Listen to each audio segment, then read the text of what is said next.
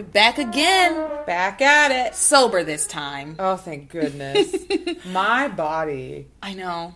is too old to be playing games That like was that. crazy. Oh my we were God. so messed up. That bingo game. It was crazy. Hey, everybody. I'm Latara. I'm Laura. And this is Passions Podcast. Welcome back. Welcome back. Thank you for listening. Staying with us all the way up through episode 30 of our podcast. I know, I can't believe it. Amazing. So thank you to our listeners. This episode, we're doing 51 and 52. So we're back to our Yes. normal format. Yes. And 51 was so fun. I have thoroughly enjoyed it. This episode had everything in it. I got chills. I got teary-eyed. It was crazy. It was so good. Oh, and so it covered, good. all of our favorite people. Thoroughly. Yeah. I got so much Teresa. We got a lot of Teresa. I got so much I got so much peak Teresa. Yeah. You know, I loved it. She's such a mess. What a mess of a girl she is. So let's get into it. All right. So episode 51 starts with Teresa and Whitney, who have escaped the movie theater. Right. Narrowly, again. The theater. And Teresa is all moony-eyed, she's all in the clouds. She's floating on air because Ethan kissed her hand, even though he didn't know it was her. And she's saying that she and Ethan are meant to be, standard fare for Teresa. Mm-hmm. She and Ethan are meant to be. And Whitney's not even mad anymore. She's just disappointed. Yeah. She doesn't have the energy to be angry about it. All she can do is just kind of fall back on the same old, Teresa, what are you going to do here? Ethan's not interested. Ethan wants to be with Gwen. She just doesn't have the energy to be irritated or angry. She's just disappointed. What can I say to get this through your thick skull? She's just disappointed in her, and it shows. But as they're walking, so they're in the town square, I guess, or I don't know. They're outside. They're out somewhere, and Teresa notices a new restaurant called the Chicken Coop. Again, every restaurant in this town is just this is what we serve. This is the kind of building. Here's a structure name. Chicken Coop. Burger Hut, which is where the Chicken Coop is where the Burger Hut used to be, is what we are told. After Teresa burned it down. And she's like, oh, no wonder this place looks so familiar. Yeah, you burned it down. Also, the town's small. So wouldn't you remember that, the Burger Hut used to be right here? Would you have to ask that? Teresa's been busy. She's been busy. She has been busy. And but this is another thing, actually, about the time in this show. Because it's only been a week since she burned down the Burger Hut. Right. We're in truth, if we're really talking about how many days it's been on this show, because it's been 7 days. Yeah. Even though they're trying to play us and make it seem like it's been weeks, it's only been a few days. Right. It has only been a few, because everything goes in a very clear order. Mm-hmm. And it's not like we've skipped ahead a few days. It's not like we leave one episode in one day and open up in 3 days later. We never do that. No, everything is sequential. Yeah, we always pick up right where we left off. So it's only been 7 days. Right. And somehow the Burger Hut has been fixed all the way up and is a whole new restaurant. The Chicken Coop. The Chicken Coop. What do they sell there? Chicken. Give you 2 guesses. Chicken. So the girls are standing outside of the Chicken Coop when Teresa glances inside and sees that Ethan and Gwen are in there getting some food. And Teresa's like, I should go inside and explain myself. Nope. And Whitney's like, what are you doing?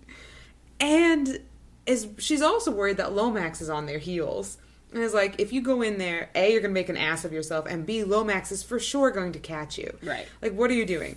And Teresa starts teasing Whitney about Frank fucking Lomax. Oh, there's no way he would arrest his girlfriend. Yeah, she's teasing her about it. And Teresa also says, oh, once I tell Ethan, he'll forgive me. I know he will, just like Frank Lomax will forgive you for lying. It's no, girl, No, maybe. Who knows? Who knows? Oh my God. This was so stupid. So then she tells Whitney, she's like, he kissed my hand. And Whitney's like, he didn't know it was you. He thought it was Gwen's. And Teresa says that he must have subconsciously wanted to kiss her hand because a man knows every inch of his lover's body, and somehow he knew that that wasn't Gwen. What? What, girl? What? When? Where? How? What? Who? I mean, look, I think Teresa is a lovable lunatic, but she kind of has a point. Hear me out. Okay. Because he was sitting in that movie theater watching a movie with his eyes closed and intentionally not looking at Teresa. You know what I mean? Like, okay. I don't know. The whole thing is so suspicious. Now, do I think that a man knows every inch of his lover's body? No, not really. You know what I mean? But I do think subconsciously, Ethan is very interested in a person who is not Gwen. Oh, yeah. No, subconsciously, he definitely, it's very obvious that he's, like, in love with Teresa, even though he doesn't even know, you know. Right. But, no. In the movie theater, he thought he was sitting next to Gwen, even though he wasn't. But when he could very easily open his eyes... But he didn't. But that's the point. He didn't because he didn't want to know the truth.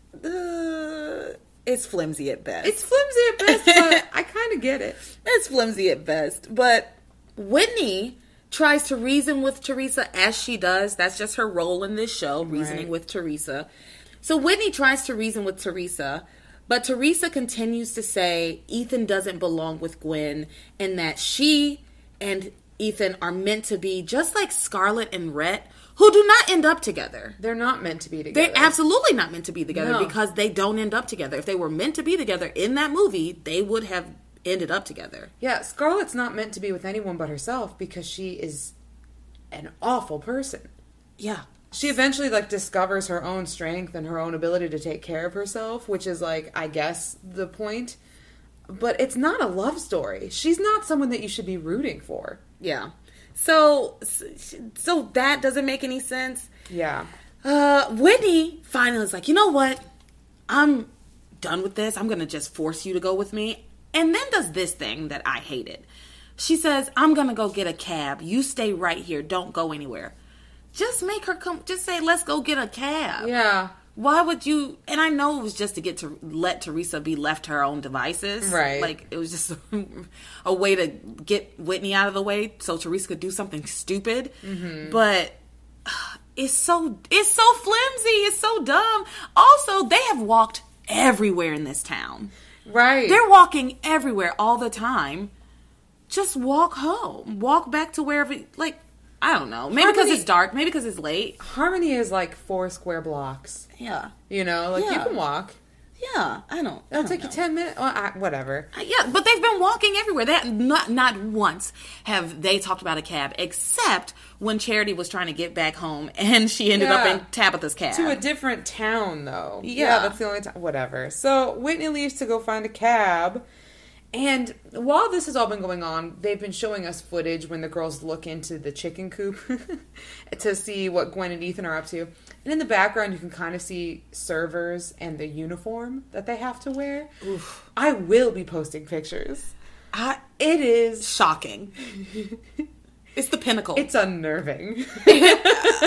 It's human beings walking around in full-on chicken costumes. Yeah, like a chicken mask. It was, oh my God, it was so creepy. I wouldn't want to eat there. No. I don't want to eat this. It's scary. I wouldn't want to work there. You can't make your employee... They're dressed like Disney World employees impersonating, Elmo. I don't know. I guess Elmo wouldn't be Disney. We're crossing universes here. Impersonating Mickey Mouse. They have on, a headpiece. Yeah. Wings. I mean, it's ridiculous. It is utterly ridiculous. So, when Whitney goes off to find a cab, Teresa's kind of standing near the alley and can see the back entrance to the chicken coop and sees a worker in their uniform open the door to take off their hat to get a little bit of air. Obviously, she's going to sneak into the chicken coop, dress like a server, and go talk to Ethan. Gosh, she's such a mess. She's such a lunatic. Yeah. So Whitney returns from looking for the cab and says, "Oh, I can't find a cab anywhere because it's like a town with...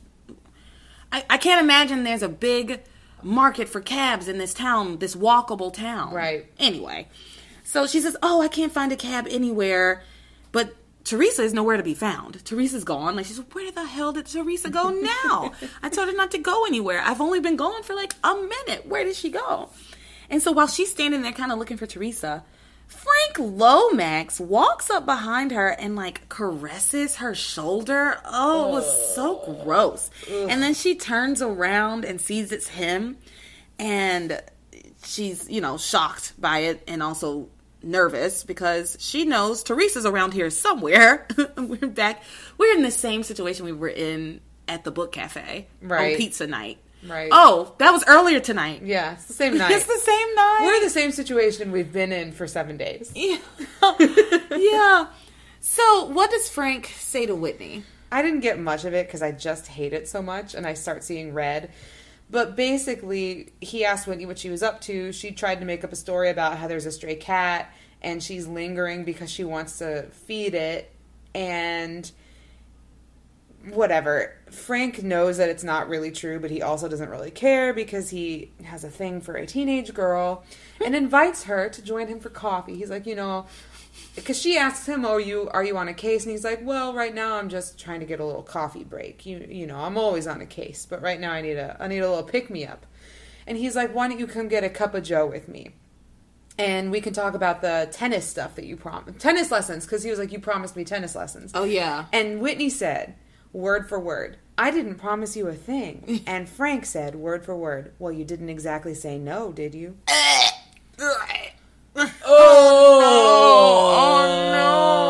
Grooming. It was so cringe. This is grooming. I was cringing so hard. It's disgusting. So Whitney agrees to get coffee because she's being pressured into it by a grown man and doesn't know how to get out of it. She tried, didn't work. So she agrees to get coffee. I thought they were going to go to like the book cafe or a coffee shop or something.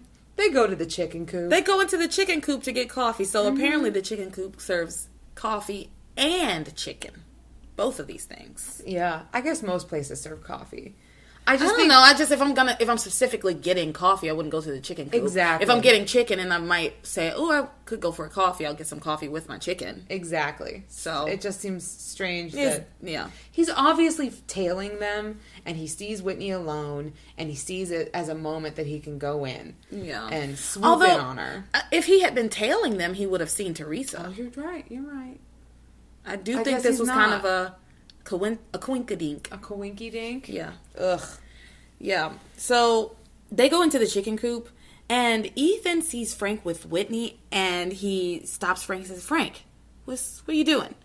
And he just wants to make sure that Frank's not giving Whitney a hard time, And so then they sit down to eat or whatever. And Gwen and Ethan start to talk about him. Yeah, so they've been having a conversation about the woman in the movie theater and whatever. So who cares really what they're talking about? But Ethan does point out to Gwen, he's like, you know what, this used to be the Burger Hut. That's why this place kind of seems familiar. Yeah. So they're talking about that and they're talking about their relationship and all this other stuff. They see Frank come in. So Ethan then once he realizes that the chicken coop used to be the Burger Hut, he's like, oh my God, the stalker attacked me here one time. She could be lurking, like maybe she'll come and attack me again. So they argue a little bit about whether or not it's safe to stay. Gwen kind of talks him into staying, even though Ethan's a little bit nervous about it. And then they order food. No, I thought it was the other way around. Oh, okay. Ethan wanted to stay, but Gwen was like, "No, we should leave." She was worried about him having like memories of the stalker, and maybe she can come back to bother him. And and he convinced her to stay. Okay, good, because I just said they argued about it and then decided to stay. So I assigned it to the wrong person. Yeah, and then after they decided to stay, that's when Frank and Whitney come in. That's when Frank and Whitney come in. That conversation. I do want to talk about when they ordered food. Ethan's like, oh, let's get 2 chicken specials or whatever. He's like, and an extra side of slaw. And he said it's so weird. Well, when the waitress came up to order get their orders, he said, "What do you recommend? Like, what do you recommend?" And the waitress was like, "I'll give you 2 guesses." And he was like, "Chicken it is." It's like, chicken what? Yeah, what kind of chicken? What kind of chicken? Chicken, are we doing legs, thighs, 2-piece and a biscuit? Like, what kind of chicken? Is it fried? Is it grilled? Sandwich, nuggets? Exactly. Chicken parmesan? Is it like a whole, What are we doing? What are we doing? And then he goes, all right, what you said, two chicken specials and extra slaw. I just didn't understand the purpose of it, I guess. Slaw. Like, was he trying to sound Southern? I think so. I guess maybe they're trying to do like a Kentucky Fried Chicken kind of thing. I guess. I don't know. Is coleslaw like a Southern thing? Coleslaw is like a Southern thing. Have you seen coleslaw here?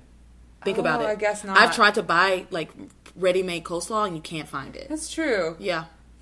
We had it everywhere when I was growing up. You can find it in the Midwest. But I'm not from the South, so I just assumed it was like, I didn't realize it was a regional food. Yeah, we can't find slaw here, right? Like when you try to get a hot dog, you can't get a coleslaw on it. You can only get sauerkraut on it. Oh, that's true. And I like coleslaw on like hot dogs and certain other things, barbecue and different things. Honestly, yeah. And I can't find like ready-made slaw. I always have to make my own from like cabbage and carrots and shit. Yeah. I only like slaw on like a barbecue, like a pulled pork sandwich or something like that. Oh, I like coleslaw on barbecue, on pulled pork sandwich, on rib sandwich, on like fish sandwiches, and on hot dogs. But I'm not a big fan of like just eating coleslaw as a side. As a side, I don't like it. A lot of people do, but I don't. No, me neither. Although I will say, like, when it comes to my hot dogs, I'm like a purist. I only like mustard on my hot dog. Isn't that weird? That's okay. I don't like all the things on it. I think I don't really like hot dogs that much, like the actual sausage, the actual dog. So I like to kind of build it up with other flavors, fix it with, balance it with some different flavors. So I'll do ketchup. It depends what kind of hot dog. If it's grilled, if it's grilled and it's like burnt, I'll just do like ketchup and mustard and maybe a little relish. That's fire. But if I'm boiling hot dogs, like boiled hot dogs, it's like you have to put some stuff on it. So, yeah. No, I only grill chili. a hot dog. I like little chili dogs. I only grill a hot dog. I like it a little crispy. I like it with some mustard on it. The end. I don't know, but I'm a hillbilly, so I like hot dogs. So we've gone way off track, and that's okay. But let's keep talking about these people in this restaurant because some shit happens, and it's so hilarious. It sure does. Okay. So, Frank Lomax and Whitney are sitting at a table, and Ethan and Gwen are sitting at a table, and Teresa has snuck in the back and seen her friend, or seen the employee who was in the chicken costume, and the employee says, I'm sorry, you're going to have to leave, Teresa. This is for the employees only. And Teresa's like, oh, do you know me? And the girl takes off her mask and Teresa's like, oh, Molly, I didn't know you worked here, blah, blah, blah. I need a favor. I'm trying to play a trick on a friend inside. And so then they switch clothes. So Teresa's in the back changing into this outfit, right? Out front, Ethan and Gwen are having a little conversation about like how much they love each other and all this bullshit. And Ethan tries to recite a poem to Gwen. He tries to recite this poem to Gwen, but he can't remember it. She Walks in Beauty by Lord Byron. That's the only part he can remember. Is the title. She Walks in Beauty.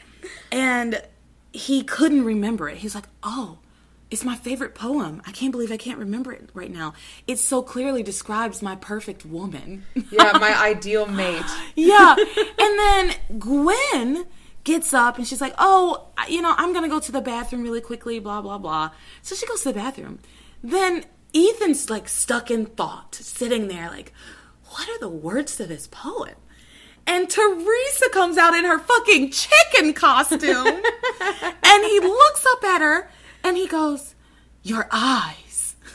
What does he say? He says, your eyes.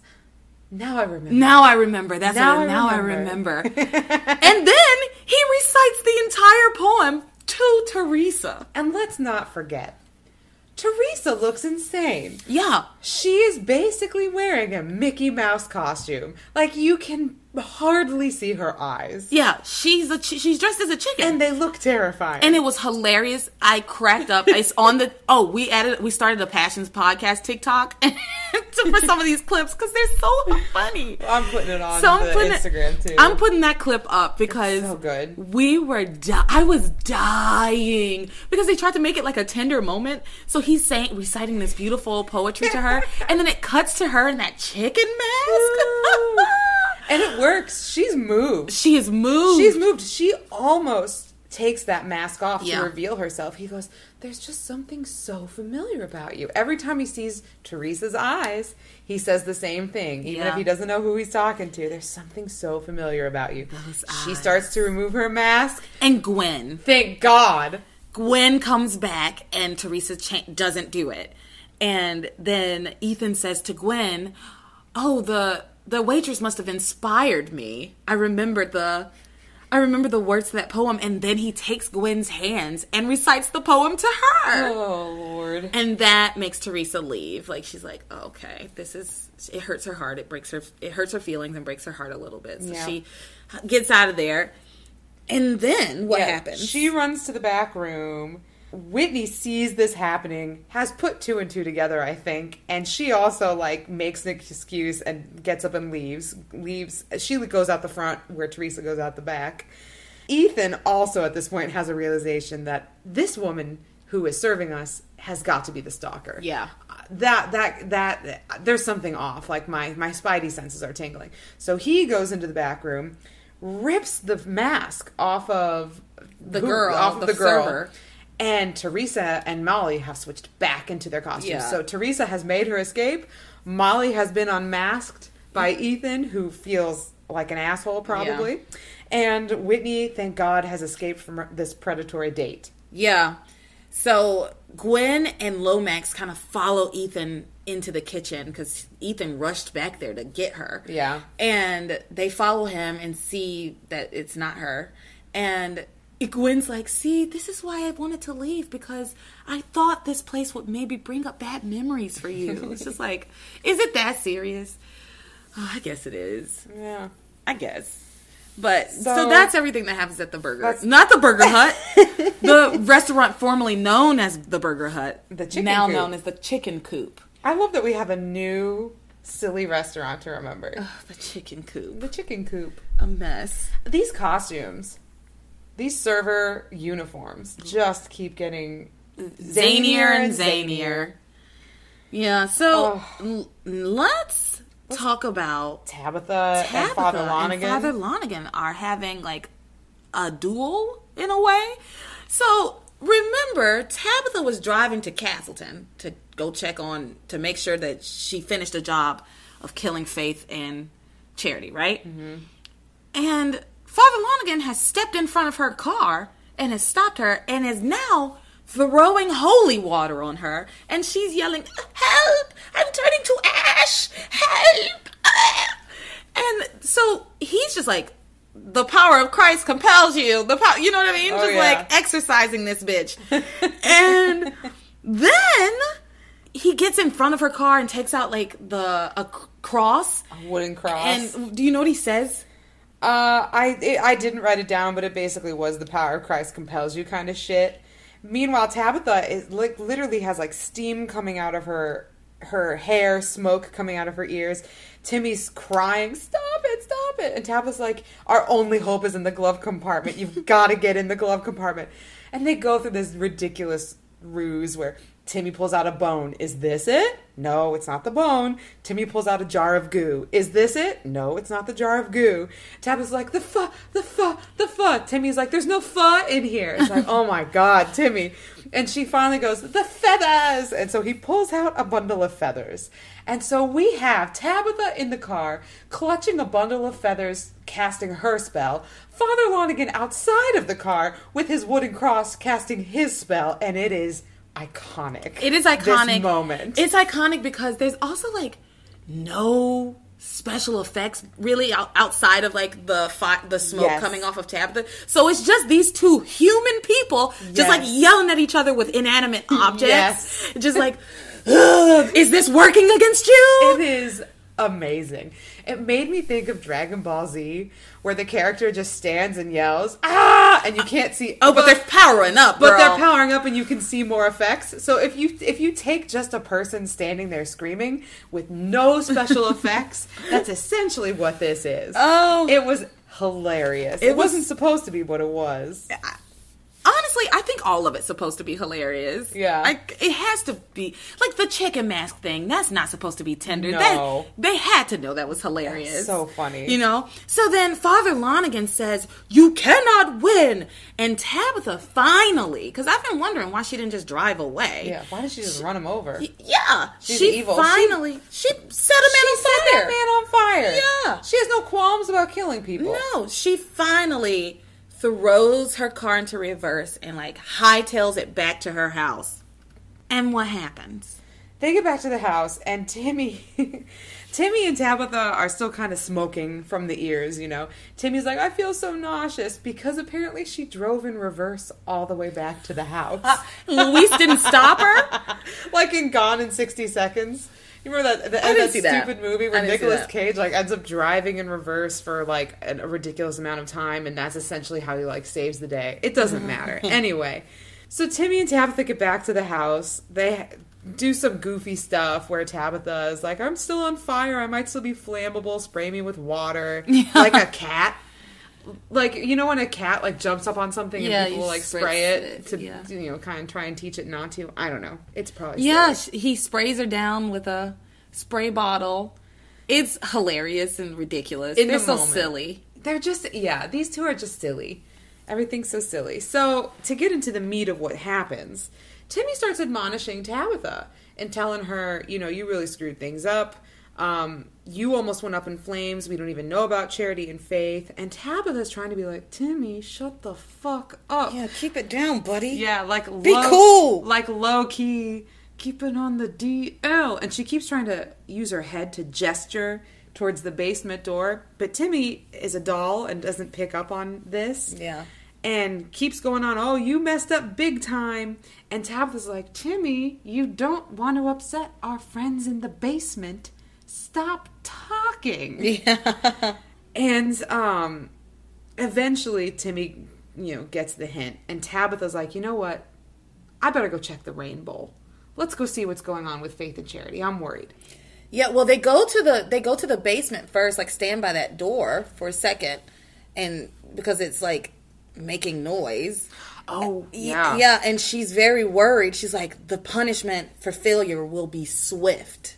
She says that. She's like, "Oh, I don't think they're happy, and the punishment for failure will be swift." Then she's like, "Let me just go check on them. You know, let's go Yeah. to this bowl." So she goes to her little bowl, and she can't see anything. And the house lights are slowly flickering. Yeah, she can't see anything. And she says, "My powers, they're gone."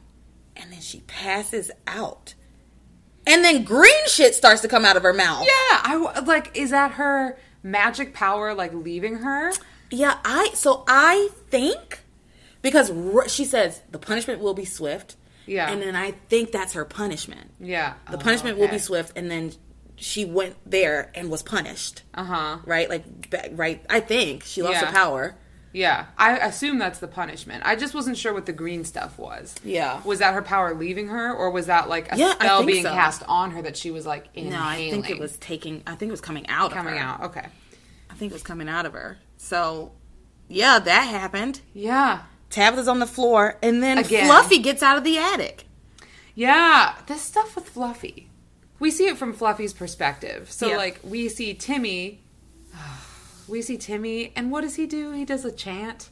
Yeah, well, he does. You'd never done that cheer like at football games. Push them back, way back. No. I've only been to, like, 2 football games in my entire So life. there's like a cheer that goes push them back, way back. So that's what Timmy says to to the cat. Oh. It's just a football thing. I didn't know what it was. Yeah, because it's like you're supposed to be pushing the offensive line back Okay. away from the goal I went to like or the end zone. 1 or 2 football games maybe in high school, and like I didn't care about it. My friends and I just kind of walked around, and I left because I thought it was dumb.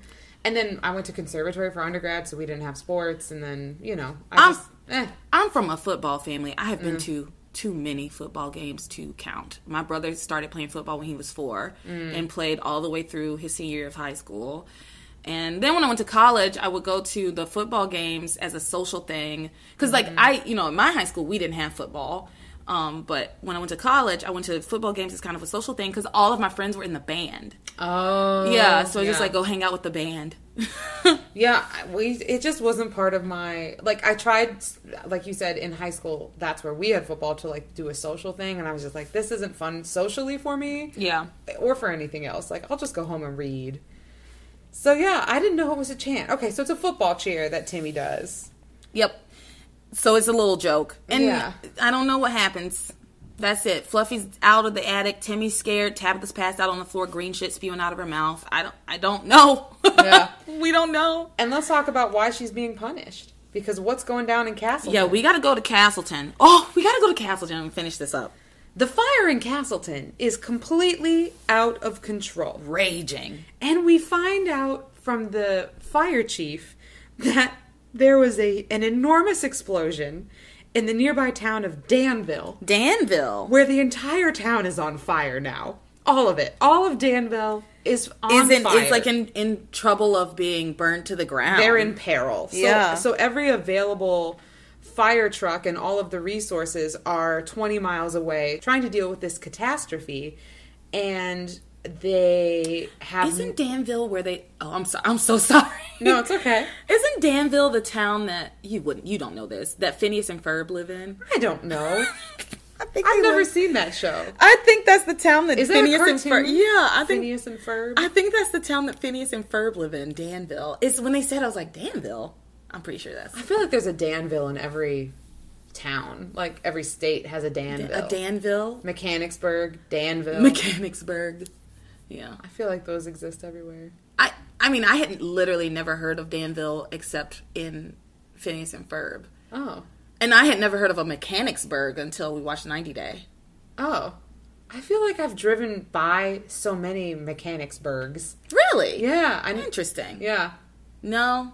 Okay. Not me. All right. Yeah. So I don't know if Danville is the town in Phineas and Ferb. Anyway, I'm sorry I interrupted okay. you. It's okay, but I know it's near Castleton. So there's no fire trucks, there's no firemen, there's nobody available to help. And so it's just Charity and Faith knocked out inside, and Miguel, Sam, Grace, Eve, and this useless fire chief outside. And, oh my God. And that's it. He was so useless. Like, you are the chief of the fire department. And all he had on was like his little jacket. He didn't even have the hat or anything. He just had on like his little fire jacket. It wasn't even zipped up. Yeah. He's useless. He won't let anybody do anything. Yeah. He didn't try to do anything. He didn't try to contact anyone. And he wouldn't let anybody else do anything. Like, this is your job, man. Yeah. It was very strange. It was so weird. So we spend several minutes outside of this house. Just people looking at it. Just looking at the fire and saying, oh, I hope they got out. Oh, and then the fire guy says, like, oh, they probably made it out before the flames got out of control. It's like, but wouldn't they be standing around here somewhere? Wouldn't we see them? Yeah. This whole scene was so crazy. I was getting very frustrated. I was getting very frustrated, and I was getting very frustrated with, like, Sam not taking charge. You're not doing anything. Like, your wife is frantic. You have a teenager who keeps trying to do shit, and this old man not letting him, and you have a doctor. Yeah. And, like, you're the chief of police of a nearby town. You have basic skills, like being as a first responder. You have basic skills as a first responder. Why are you not doing anything? You know, it was just very, very odd. Yeah, and Miguel keeps trying to go in. Yeah. And they keep stopping him. And Eventually, he eventually does run into the house. He goes in because inside the house, we see Charity and Faith on the ground. They've both been knocked out. And Charity comes to. And she starts screaming for help. And in fact, specifically, she starts screaming for Miguel. So there's a fire raging all around her. Debris is falling. I'm irritated at her for not leaving, trying to help herself. Yeah. I don't know. I'm irritated. Like, she just stands there and screams for Miguel. That's all she does. Yeah. It's like she doesn't even look around. And I don't know if like, find your exit. If maybe she just can't see because the smoke is supposed to be so thick that she just can't see anything. But it doesn't look like that for us, you know? And also, Laura, if there was a fire in this apartment and you couldn't see, would you still be able to get to the front door? I hope Absolutely. so. You 100% could. You know the layout of our home. Yeah. And it's not that hard to get to. Yeah. Like, you absolutely know how to... Like, even if there's debris and everything, and you might be trying to get through a perilous space, but you know the direction of the exit. Yeah. I don't think I would just stand in the middle of the living room and scream for Miguel. I know I wouldn't. Miguel, save me! Miguel! It just... Yeah.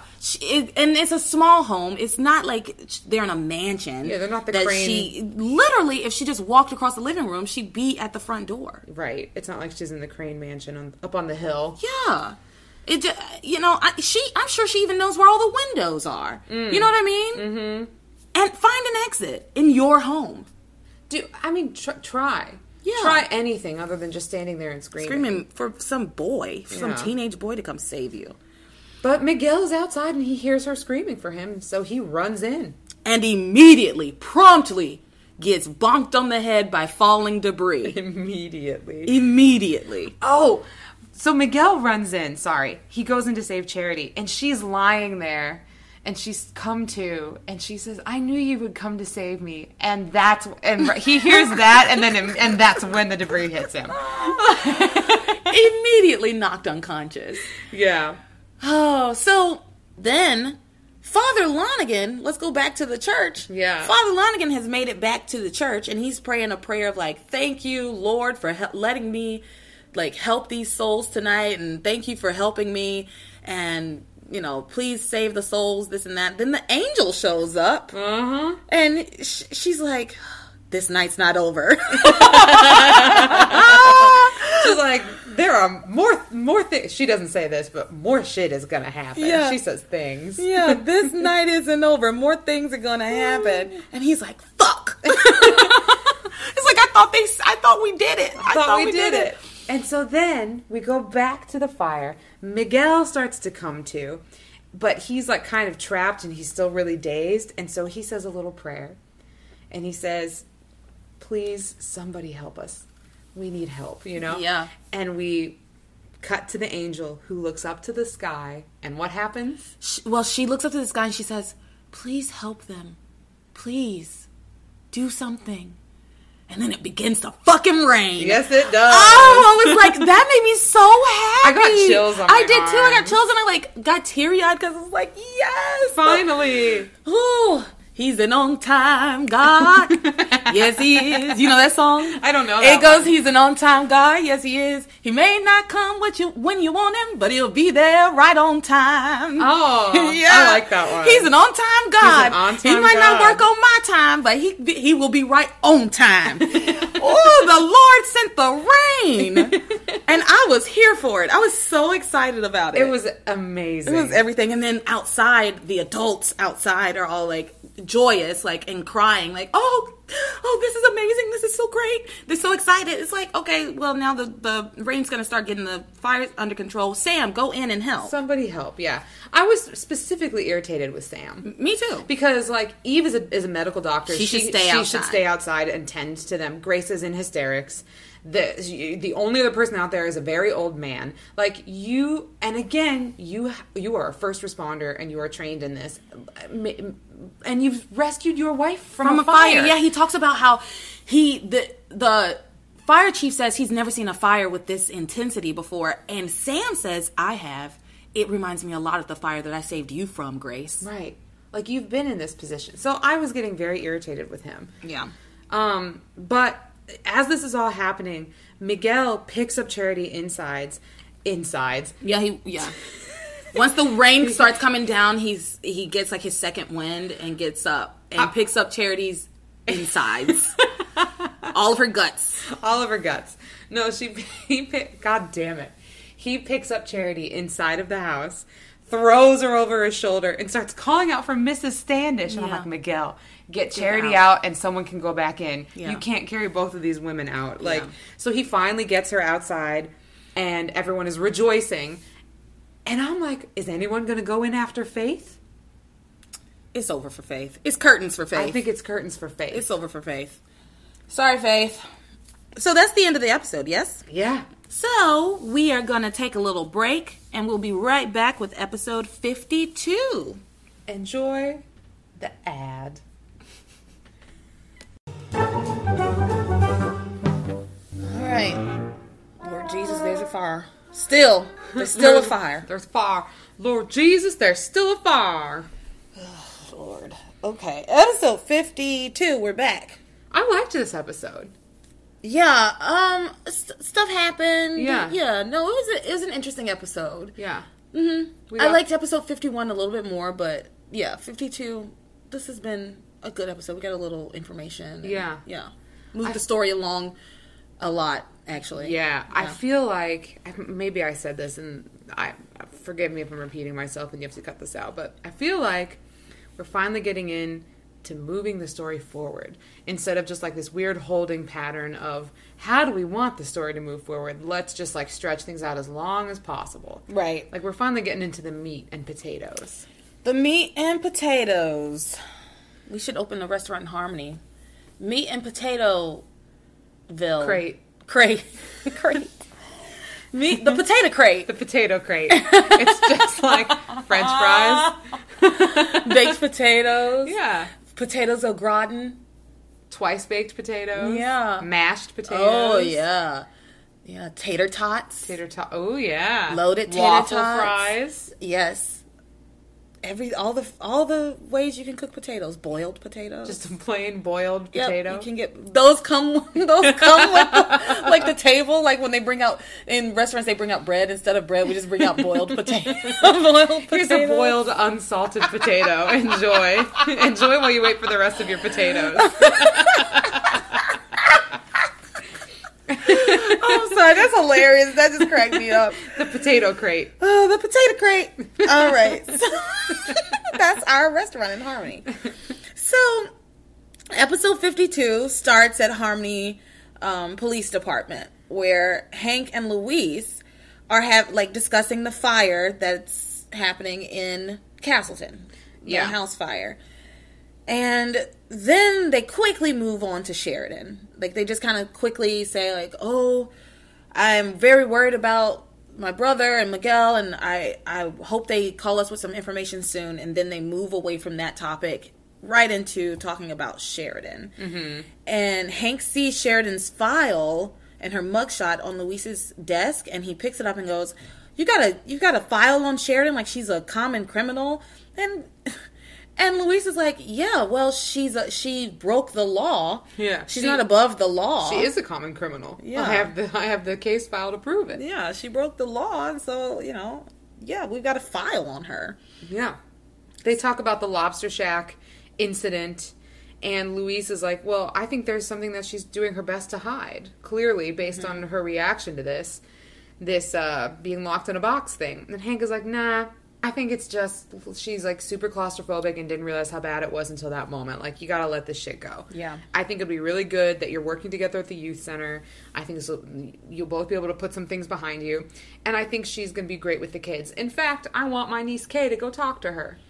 Yeah, he wants Kay to go talk to her, and then they start to talk about like Kay's scheming, and Louise is like, yeah, Kay's a good girl, but she is always up to something.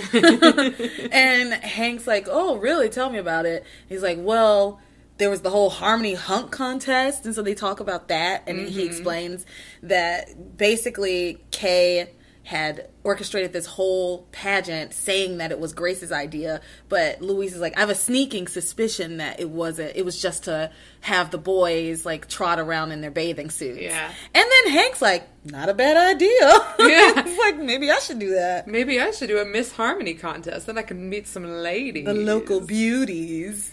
And so then they talk about, like, they kind of bounce around between a few topics. They talk about their own love lives. They talk about how the kids have grown up so much in the time that Hank was gone. And they talk about Hank's travels and why he was gone. Right. A little bit. Yes. And Hank just kind of talks about how he just muses. A lot of this is just Hank musing about, like, what his life could be. Right. And what his life is. Right.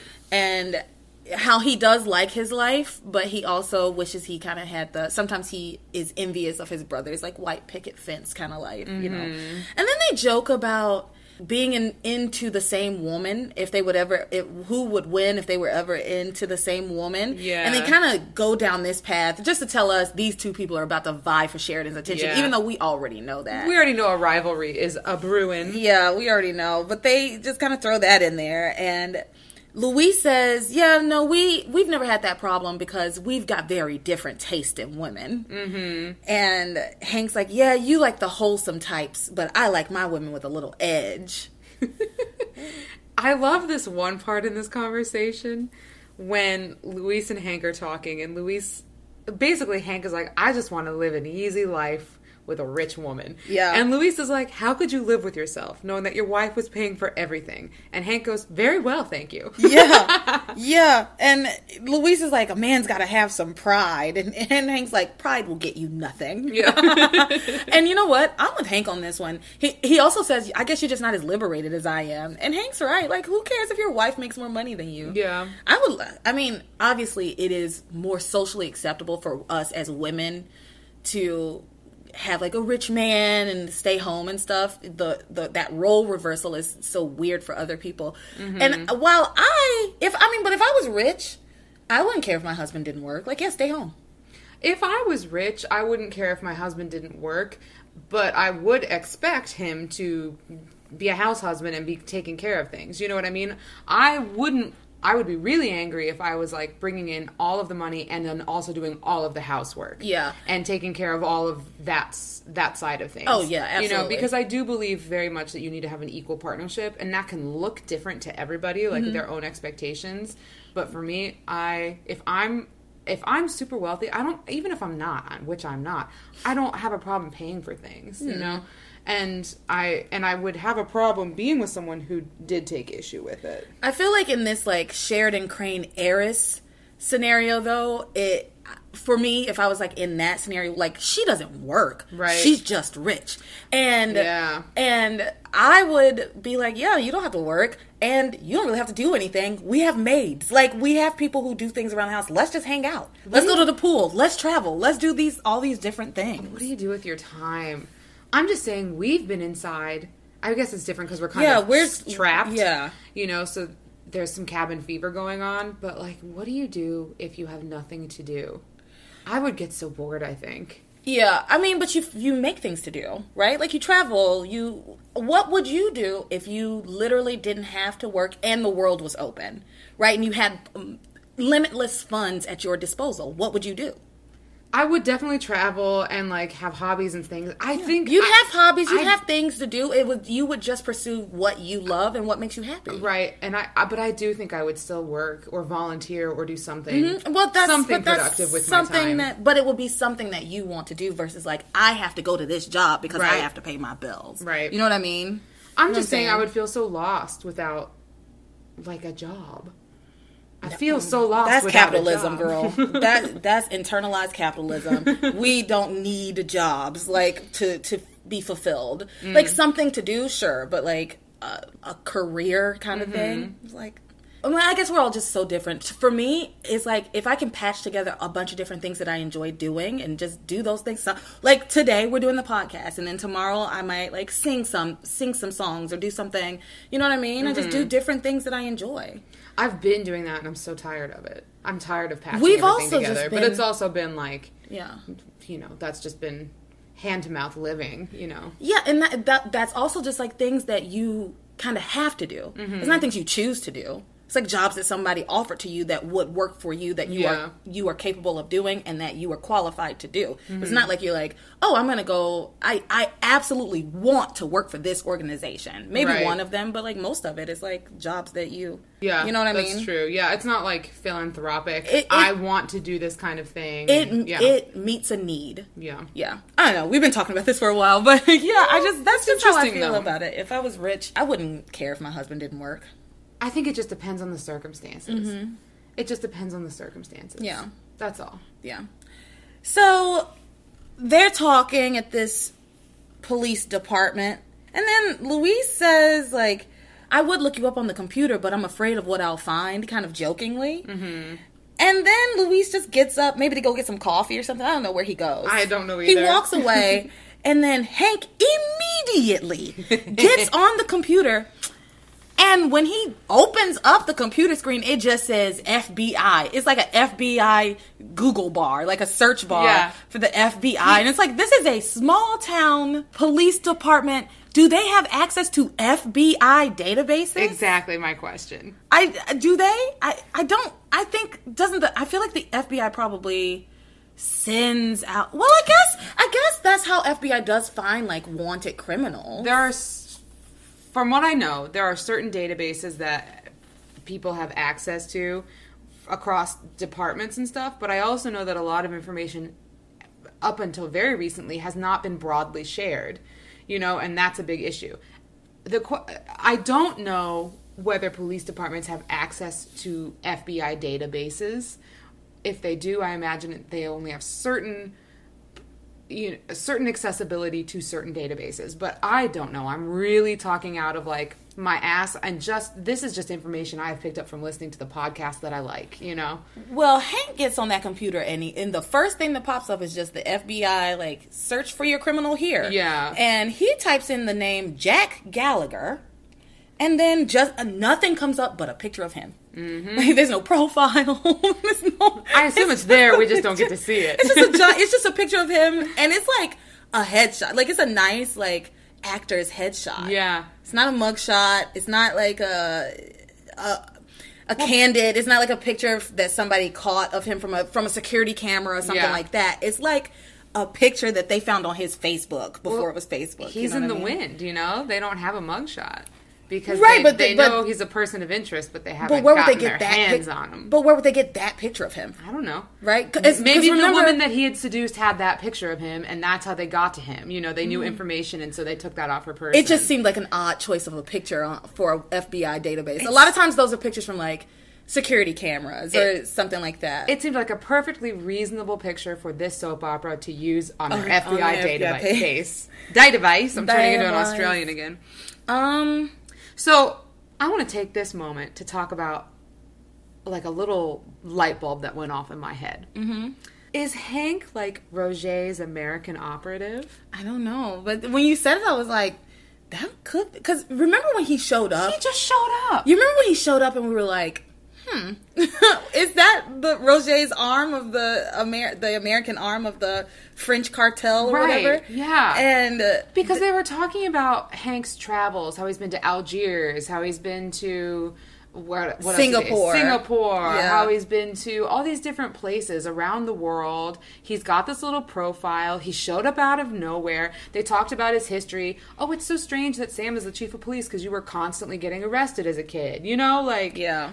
I don't know. All I know is that he is definitely a criminal. He's for sure a criminal. That's all I really know is that he's a criminal. But that's a really interesting, like, theory. Maybe. I hope so. I have two theories that I want to talk about. I would love it. The second one. We haven't gotten there for the other one yet. Okay, so he finds himself on the FBI website. Then another cop comes over and is like, "Hey, what are you doing back there?" And he quickly, like, clicks out of the database, and then Louise comes back and says, "Oh, he's fine. That's the chief's brother, blah, blah, blah."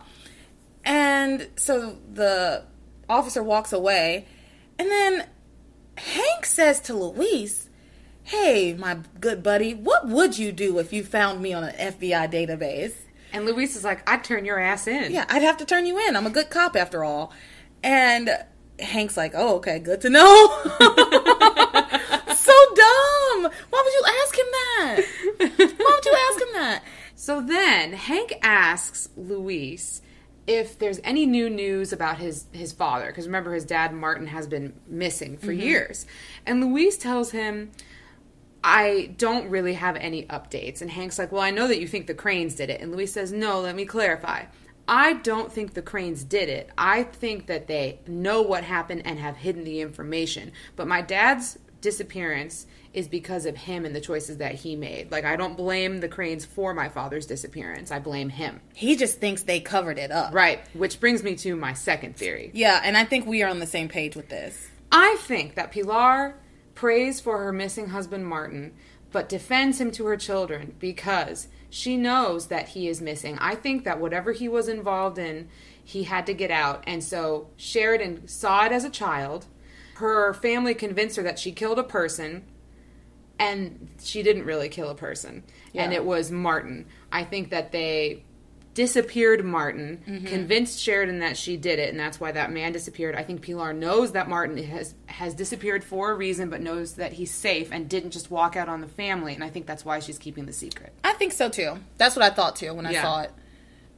There's today. A big cover-up there. Yeah. I think Martin might be involved in this cover-up somehow. Yeah. Antonio, though, I don't know. Yeah, I don't know what's going on with the older brother. I'm not sure. I'm not sure about that. And I'm not sure if that's an avenue that they continue to pursue. I don't know. Yeah. So, but I do think there's something there. Yeah, me too. Me too. That's solid. Yeah. So then another police officer comes over and he says, hey, Luis, there's been a break-in at the Harmony newspaper. I need you to go check it out. And Hank's like, okay, I'm going to head over there. And Hank says, hey, can I mind if I tag along? And Luis is like, okay, sure. Now, here's the thing. I know that civilians can do ride-alongs with police because they can, like, be in the car and go out on, like, their shift and see what a police officer does. It's a resource for people who are interested in becoming an officer but haven't, like, gone through the training and stuff. And I know that they do this, but this is very different from a ride-along. And if you do a ride-along, I don't think you can just go to... I think you have to stay in the car. Like, you can't get out of the car and, like, go... see what the police are doing. I think it's at the officer's discretion. Is it? I think it's at the officer's discretion. I would imagine that's how that works. Okay. Otherwise, you're just like in the car. Yeah. You know what I mean? But it's a safety issue. I mean, I know you put on a bulletproof vest, but that's. I'm sure you. Again, I'm sure it's at the officer's discretion. Like, what kind of call has been called in? You know what I mean? So, certain things is like, yeah, come check out what I do, how we handle this situation. Yeah. But. Yeah, whatever. It doesn't matter. Like you said, it makes as much sense as that, you know what I mean, as anything else. You're right. You are right. So anyway, Luis and Hank go off to answer this call for a break-in at the newspaper office. So at this point, we should go to the Crane Mansion. Yes. Where you will recall that Sheridan has sleepwalked. Is that how you say that? Sleepwalked? Sonambulated? She has sleepwalked into the mansion, into the living room, has had like that crazy dream, and is like, she did pass out on the floor, and then she like came to, but is completely disoriented, is crying, is very upset, and Ethan comes in and discovers her in the living room floor. Mm-hmm. And so he gets her up, and then they talk about that night, and she asks him what he remembers about that night, because he asks her, like, what are you doing here? And she's like, I don't know. Like, yeah, she's so disoriented. She's like, how did I get here? Yeah, she doesn't know how she got there, and he's asking her what's going on. And so she basically tells him it's about that night, the thing that happened before she was whisked away, right? Mm-hmm. And then she asks him, what do you remember about that night? And he's like, not much. I mean, I remember there was yelling, and then I came downstairs and saw you next to the coffin. I don't know. And that's like, and then he was like, and then the next day you were gone. Yeah. And I didn't see you again for years. I really don't know what happened. And I was warned to keep my mouth shut. Yeah. And not talk about what I did see. And then he asks her to tell him what happened, and she says, well, I don't really remember much either. You know, all I really know is what I was told. I have a couple little flashbacks, but that's it. Everything else has just been what other people have told me. And she says she was whisked away to a small farm on France with her nanny the night after it happened. She saw a lot of French doctors. She's been to therapists. She's been to hypnotists. She's seen lots of professionals about this. And she just can't even discern reality anymore because she just doesn't know what happened. She doesn't believe what people are telling her. She's just confused. Well, and she said all the doctors tried to convince her it was all a dream, right? That nothing happened, and that it was all in her head. So on the one hand, there's people or like Alice or whoever was in her dream telling her that she did it, and she remembers doing it. And then on the other hand, she has all of these doctors as a little girl saying like, no, it's all in your head. You're crazy. You don't know. So poor Sheridan, she's been through quite an ordeal. Poor thing. Oh, poor kid. Yeah, going into this backstory explains so much. And I have to say, this actress is fantastic. She's doing a really nice job, I think. I mean, I'm really impressed with her. Her name's Mackenzie something. Yeah, Mackenzie Westmore. Yeah. Yeah, I think she's great. So Sheridan starts to cry. She's really upset. She says she's worried she'll never be able to get past this. And she's really devastated. And Ethan is trying to figure out a way to console her and help her. He's kind of at a loss. And then he has a thought. And he says, I know how I can help you. I know how we can figure out what happened that night. And he says, get dressed. Let's go. And so they leave to go somewhere. Where do they go? Well, they break into the newspaper office. The Harmony Herald. And I think they're searching for clues about that night. They're hoping that they can go through notes. Maybe if journalists have information jotted down, they can kind of confer with what was printed and find the truth, I guess. I'm not entirely sure. It just makes no sense because there has obviously been a huge cover-up. Do you really think something about it was in the paper, the newspaper? Yeah. It just doesn't make any sense why they would go there. I thought when they went somewhere, I thought they were going to like a records office, a coroner's office, some record of like who died when, you know what I mean? I thought they were going into like Julian's private study or Alistair's study. Yeah. But I could tell it was an office, so I was confused by the set. But to me it seemed like maybe they were going somewhere to kind of match some records. But they went to a newspaper office to look at old newspapers. It's not going to be in the newspaper. That's the whole point of a cover-up. Right, yeah. Well, it just didn't make any sense at all. I mean, Ethan's not the brightest bulb. And of course, they're at all extremely daft. Extremely daft. We had to take a couple of drinks on that yesterday. but so, of course, they're at this newspaper office and are skulking around in here. And Luis shows up because he's like, there was a break-in at the, I've been sitting here. He shows up with his gun drawn. Right. That just didn't make any sense to me either. It's a newspaper office.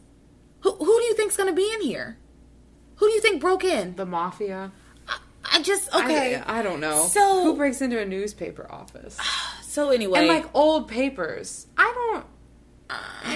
The whole thing was such really a mess, bizarre. So Luis finds them, and they try to hide. I don't even know why they even tried to hide. Yeah. I don't even know why they tried to hide because he comes in, turns on the light, there they are, and it was so pointless. And then we find out that the Cranes own the newspaper, so there's no crime being committed here. Just like why are you even trying to hide? Y'all own the newspaper. But and Luis asks a lot of good questions. He's like, why if you own, I know that your family owns the newspaper. However, why didn't you disable the silent alarm? Ethan's like, oh, I didn't know it was there. Why are you walking around in the dark with flashlights instead of turning the light on? Like, this doesn't make sense. Like, this doesn't add up. You're being very shifty about this, and it's your family's business, so there's no reason for you to be acting this way. Why are you here in the middle of the night instead of just coming in during business hours tomorrow? So Luis is onto something. Ethan tries to match wits, but he can't, and he basically tells him to just buzz off, you're out of line. Yeah. And Luis and Hank leave because Hank was there. Yep. Well, Ethan is talking to Louise, Hank is talking to Sheridan, and Sheridan's like, it's been a long night, as you know. They just have like a regular-ass conversation. Yeah. I don't know. It is very suspicious that they are there. Yeah. In the middle of the night, especially after what Sheridan has been through this night. Right. Right? So it is extremely suspicious that she is there. If I was Hank, I'd be like, you told me you need to go to bed. Mm-hmm. Like, I thought you were going to sleep, and I thought you were going to be fine. What are you doing at the newspaper office at like 2 a.m.? Right. They never tell us what time it is. They're just like, at this hour. At this hour. Yeah, we don't really know. Yeah, what time of night it is. That doesn't matter because the space-time continuum is meaningless. It really in is. harmony. Time is relative. Time is relative. Time Is a circle. Time is a human construct. As you know, history is cyclical. No. So Louise and Hank leave, and Sheridan and Ethan find nothing in the newspaper.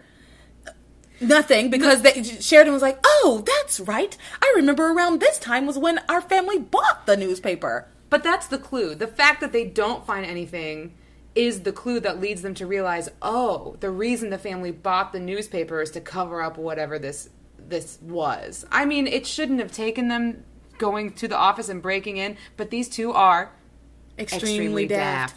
The thing is, again, I will reiterate, it was never going to be in the newspaper because it's been a 25-year cover-up.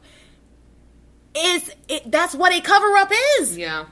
Literally, specifically to keep it out of the information out of anybody else's hands. Well, right? I think that they were hoping to find missing persons, reports of that kind of thing, not reports of the Cranes are trying to cover up a murder. Right? No, right? I get it. It's just it's not going to be there. It's not going to be there, and your thinking is far too advanced. It's not going to be there. For Ethan. Your thinking is too advanced for Ethan. But this is their family. They know how they operate and how they work. You would think that they would know that the Cranes wouldn't be so stupid as to fuck up their own cover-up. Honestly, Sheridan is the main piece. Yeah. And that's why they sent her the fuck away. Right. Because she is the missing link. Right. And that's why they fucked with her brain so much. Yeah. To make her just completely confused. Okay, still going. So, whatever. So that's it with them, right? Yep. Yeah. So we need to go to Castleton. Well, yeah, Castleton and the Bennett house. We got to do the magic fire stuff. So, over at the Bennett home, the girls are watching the fire on TV. I had this question. Mm-hmm. They're watching this fire on the news, but we found out that Danville, the whole town, is on fire. Why is the news covering this one house fire when the entirety of Danville is on fire? Wouldn't they be there? That is such a good question. I mean, I don't know. The fire trucks still have not shown up. It seems they are not going to. Yeah. But, they're watching this fire on the TV, and Kay is, weirdly excited about everything that's happening. She's like, look at Miguel, he's amazing. He would risk his own life to save someone who's practically a stranger. He's so amazing. And she's like, I don't know, it was hard to watch. It was very uncomfortable, and she just got more and more, wild-eyed as the scene went on, and she gave me the creeps. It was especially terrifying because juxtaposed, not 3 feet away from her, is her younger sister crying because she's worried about what her mom is going through. She's worried about just discovering that she has 2 members of her family who are now burning up in a fucking fire. Her whole family is at the site of this disaster. So, the juxtaposition of Simone and Jessica being really, really concerned for everybody, and Kay just being maniacally pleased with the situation and only talking about Miguel and his heroics, it was disturbing. It was very disturbing. Kay, you said this. Kay is the evil version of Teresa. Mm-hmm. She is. She's delusionally dangerous. Mm-hmm. She is the evil version of Teresa. She has nothing but malice in her fucking heart. True. She's awful. Simone accuses her of wanting Charity to die so that she can be with Miguel. Mm-hmm. And Kay tries to make it better and tries to brush off Simone's worries and says, well, of course I don't want them to die. I was just stating the obvious that if Charity and Faith do die, that then Miguel's available. Ugh. As if that makes that better? What? I mean, that's not a palatable thing to say. He'll be free, and I can be with him if they die. Oh, girl, don't let that kind of shit come out of your mouth. Yeah. Like, I wouldn't even, that's not even something I would think, but if you do think it, please keep it to yourself. At least have the sense not to say it out loud. Right. Oh, she is horrible. Yeah. And so then she and Jessica get into a fight. Yeah, because she's saying all this horrible stuff, so Jessica starts fighting with her. And they get into like a physical altercation. They do. And while that's happening, Reese pops his head into the bedroom. Yeah, Reese. He pops his... I literally was like, Reese! It's Reese! It's like, just popped his head in. He's like, hey guys, sorry to interrupt, but I knocked downstairs and nobody answered. Then I yelled and nobody heard me, so I came upstairs, just let myself in. What a turkey. Reese turkey. Harmony's favorite turkey. Oh. So Reese comes in and he's like, guys, I'm going to head down to the hospital. I want to make sure I'm there for Miguel, and I wanted to see if you guys wanted to come with. And basically everybody goes. Yep, they head down to the hospital. Because over in Castleton, remember, Miguel has gotten Charity out of the house, and they've called for an ambulance, and they have whisked her off to the hospital. And everyone goes to the hospital. Nobody stays to help Faith. Yeah. I am dumbstruck. I can't. Flabbergasted. I don't have words. Flabbergasted. Faith is still in her house being burnt alive. Yeah. Okay. So they all go to the hospital. Yeah. Miguel, runs out of the house because he's gone in to save Charity. He brings her out. She's unconscious. EMS comes to take her. The fire chief is giving an interview, not helping at all. Yeah. Where is Sam?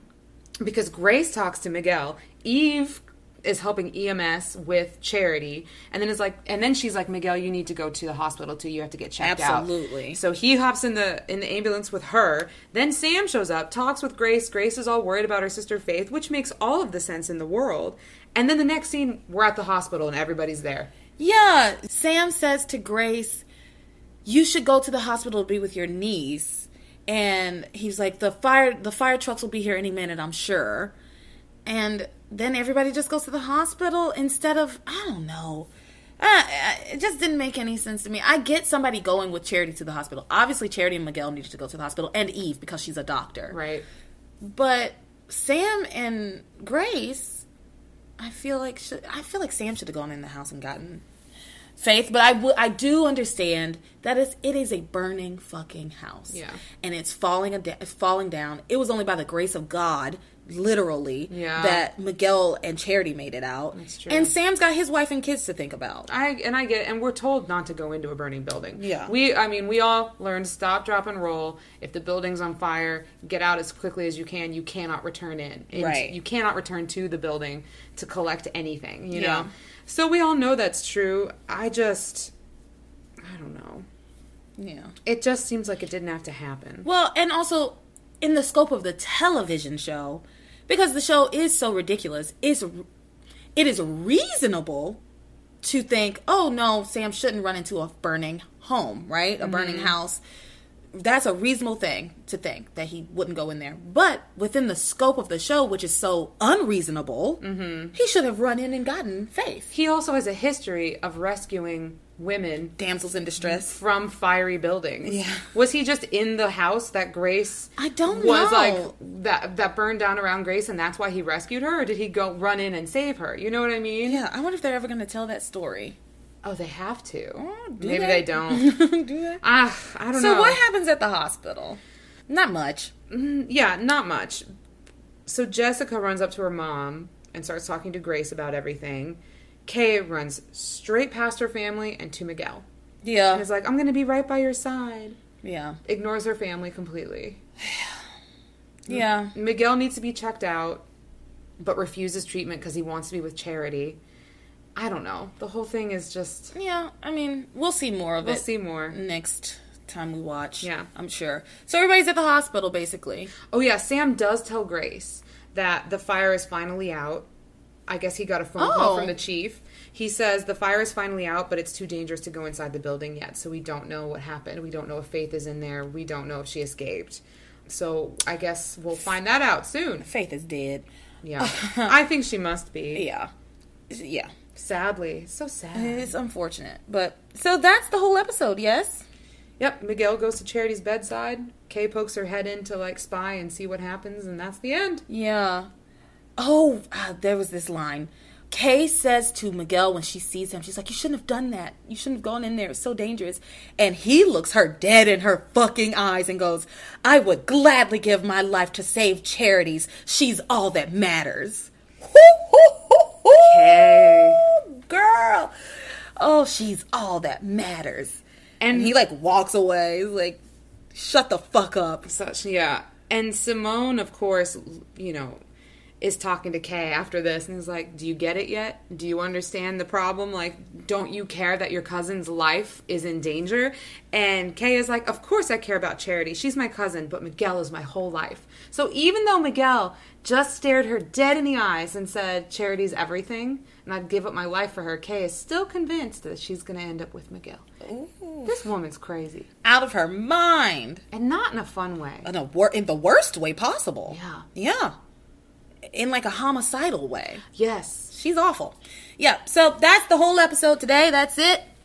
But before we go, today we've got some listener mail, don't we? Yes, we do. Who are we hearing from today? So today we have an email from Zach. So I'm going to read the email here. It's titled, My Passion's Origin Story. I love it. I love the title. Okay. When I was a kid, my grandma lived 5 minutes away, so I spent a lot of time at her house. She watched The Young and the Restless religiously. Inevitably, I got into it. I was only 10 when Passions debuted, and she didn't watch it much, so neither did I. But I remembered Tabitha and Timmy. Fast forward to last year. I'm still a soap fan, her, not so much, and on a whim, I decided to start watching Passions. I got through the first 15 episodes and then lost interest. Once quarantine started in March, I knew that I was going to need to supplement my soap fix as Y&R, that's Young and the Restless, right? Mm-hmm. And B&B, is that? Bold and the Beautiful? Bold and Beautiful. So I knew I was going to need to supplement my soap fix as Young and the Restless and Bold and the Beautiful wouldn't be in production for a while.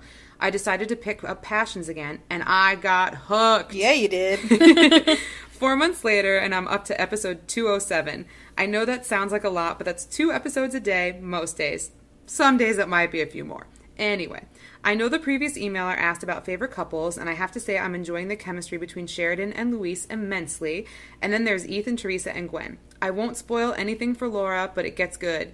Ethan and Teresa are such dum-dums, but I love them. Keep up the good work, ladies. The podcast is quite entertaining. Oh, Zach. Thank you, Zach. Thank you, Zach. I love Ethan and Teresa, and not Gwen, but I love Ethan and Teresa too. Like I do love them. That's definitely your favorite right now. And Yeah. I agree with Zach. I'm really enjoying the chemistry between Sheridan and Luis. Mm-hmm. I don't mind this, like, will they, won't they? They hate each other. Because they definitely will. Because they will, and they love each other. And Zach, a special shout out and thank you for not spoiling this show for me. I really appreciate it because I love all of our listeners, and I know it's difficult not to spoil things because we're on episode 50 of like 2000 on a show that's like 20 years old. Yeah. So I understand like that there are spoilers, and I don't want to get mad about it or anything. But I do appreciate you trying to protect me from spoilers. Yeah, that's so nice.